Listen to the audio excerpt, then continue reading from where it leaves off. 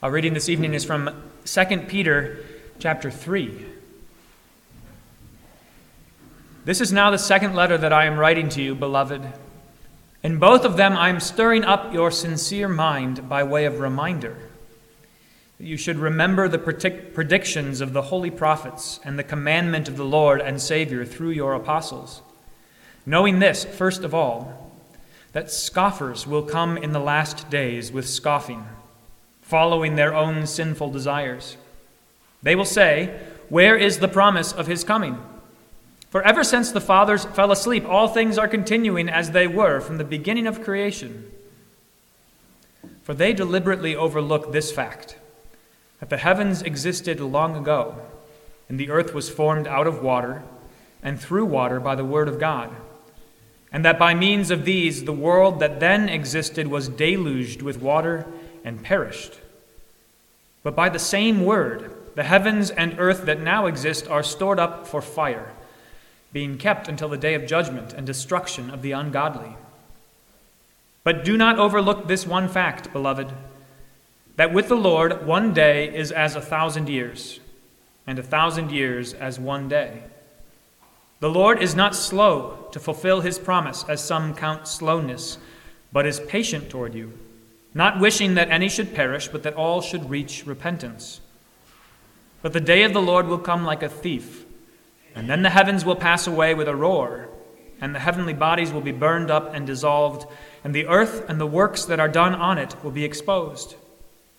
Since all these things are thus to be dissolved, what sort of people ought you to be in lives of holiness and godliness, waiting for and hastening the coming of the day of God, because of which the heavens will be set on fire and dissolved, and the heavenly bodies will melt as they burn? But according to his promise, we are waiting for new heavens and a new earth in which righteousness dwells. Therefore, beloved, since you are waiting for these, be diligent to be found by him without spot or blemish and at peace, and count the patience of our Lord as salvation. O Lord, have mercy on us. Thanks be to God. In the name of the Father, and of the Son, and of the Holy Spirit. Amen. In Genesis chapter 6, when God says to Noah that the earth is corrupt and that he's going to send a flood to wipe away all the wickedness from upon the earth, and he gives him instructions about building an ark, when God said to Noah, "Make an ark out of gopher wood, big enough for 2 of every animal to save you and your wife and your sons' wives," when Noah was given those instructions, all that he had to go on was the word of God. There were no dark clouds in the sky, no forecasts of rain, no floods predicted. There were no tremors in the earth. There was no sense that these wicked people on the face of the earth, that they were going to stop anytime soon. All that Noah had to go on was the word of God, which to our ears, to frail, sinful human ears, sounds like the thinnest of threads, just dangling there by a word from God, desperately hoping against hope that it would be true, that he wouldn't be found a fool, that it would pay off in the end. Not so for Noah. He didn't think of himself as hanging on by just a thread, because Noah knew that the word of God is sure and certain, that it never has been broken, never can be broken, and it never will be broken. He knew that the word of God is what created the heavens and the earth in the first place, that it was by the breath of God that all of these men on earth, the wicked ones included, lived.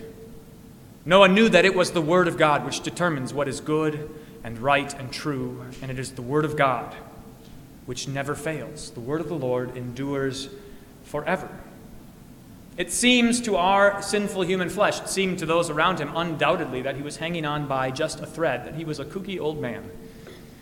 Might as well be standing on a street corner, on a box with a sign that says the end is near. He seemed that crazy. We don't have any accounts in the Bible about how crazy Noah seemed to his friends and neighbors, but you can only imagine.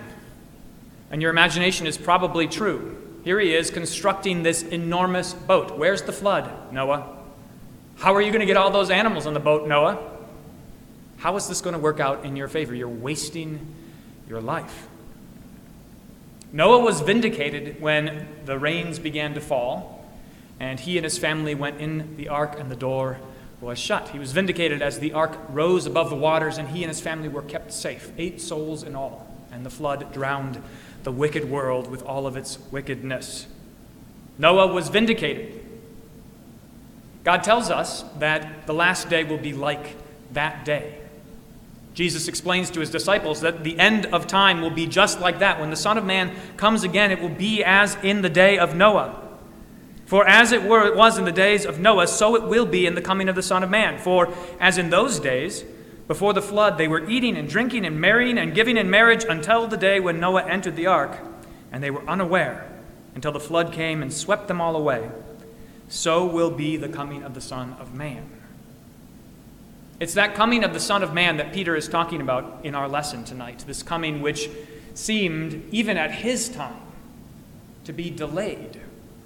Where is the Son of Man, the scoffers said. Didn't Jesus promise that he would come again? And here you are, Peter, becoming old. Peter says in this letter that he knows his time is short. Where is Jesus, this Jesus in whom you've trusted, this Jesus who you claim has been raised from the dead? Where is he? Time keeps on spinning on. The sun keeps rising and setting. Things are going on now as they always have been. That's what the scoffers say. Peter says, pay attention instead to God's word. For God does not reckon time the way that you and I do. God does not reckon time in the same way so that 1,000 years or 2,000 years or 10,000 years to God might be the blink of an eye. So his delay is not a delay as we might count it. And when God waits, when he is patient, before that day comes, the great and awesome day of the Lord, it is for our sake. It is for our good. But here are these scoffers, and they were there at the time of Peter. They're here in our world as well. I was thinking about the way that it was so subtle about a year and a half ago when we were told across the board that church is non-essential.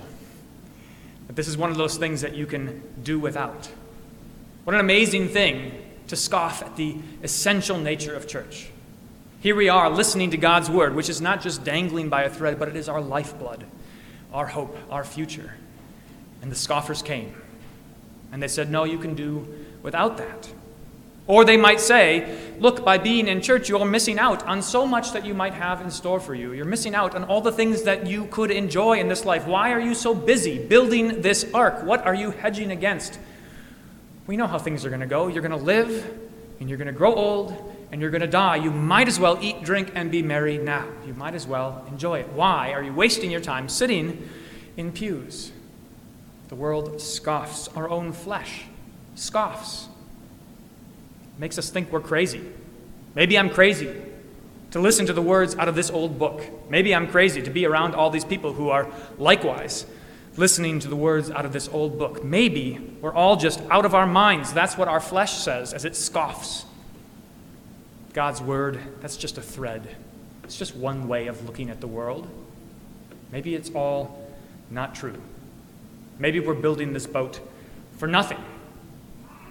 Peter says, don't be surprised that the scoffers come. That's what they're going to do. They've always been around, those who live for their flesh. They've always spoken against God and his word and his promises. They live for their bellies. Their bellies are their gods. That's what Jesus says. Don't listen to them.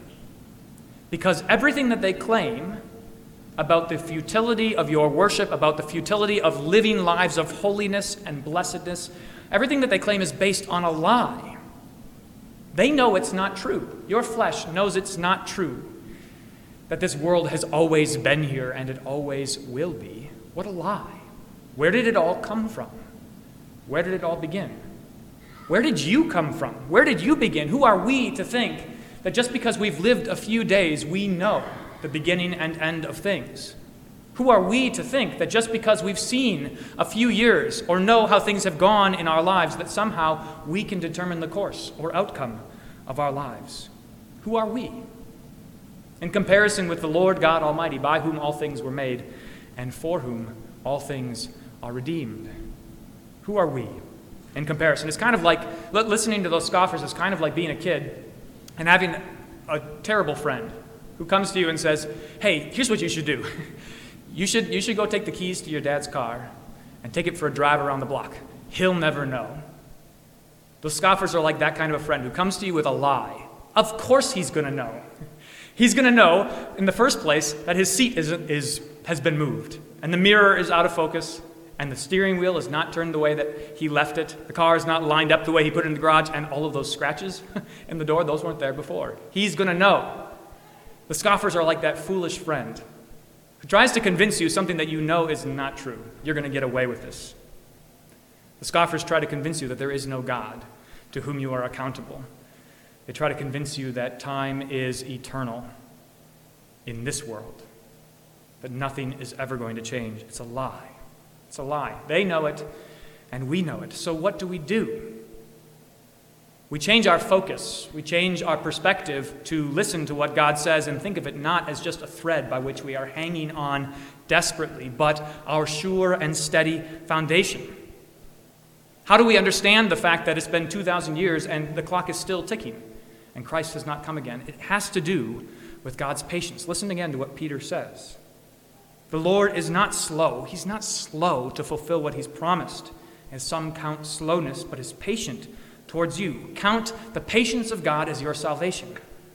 For as time ticks on and things seem to continue as they always have been, it is for your good, that you might learn more and more to trust in God. And that those you love, those you see around you, your friends and your neighbors and your family, that they also might learn to trust in God. God's patience is meant for your salvation, and God, he is the one who knows how to preserve his faithful. So when he gives you his word, it is not this thread by which we are dangling, hoping that we can just hold on desperately to something unstable, but it is something sure and certain in this way. Listen to what St. Peter said in chapter 2. He said, if God spared Lot as he brought him out of the cities of Sodom and Gomorrah, if he spared Noah when he saved him in the flood, if he spares his people from every trial and affliction, he certainly knows how to save you who trust in his word. How does God draw you out of this world and into the next? How does he save you from the flood of wickedness that is in this world? It is by his word. How does God preserve your life? It's by his word. How does he keep you until the day that he comes? It's not by you thinking things through carefully. It's not by you placing a bet on this or that part of this life. It's not by you hedging against death or calamity, but it is by his word. That's the gift that he has given to you. That is what will keep you to the end. It will keep you until the end. Noah didn't make it into the ark by somehow having a plan B in case this didn't work out. He was saved in the ark because he listened to God and trusted in him. So fill your ears all the time with God's word. It's more than a thread. It is the sure and certain foundation of everything God is doing for you. Fill your ears and your hearts with his word, because that is what keeps you to the end. And that end, that day, is surely coming. What is the world to you? With all its vaunted treasures, it's going away. But God's word is going to endure forever. In the name of the Father, and of the Son, and of the Holy Spirit. Amen.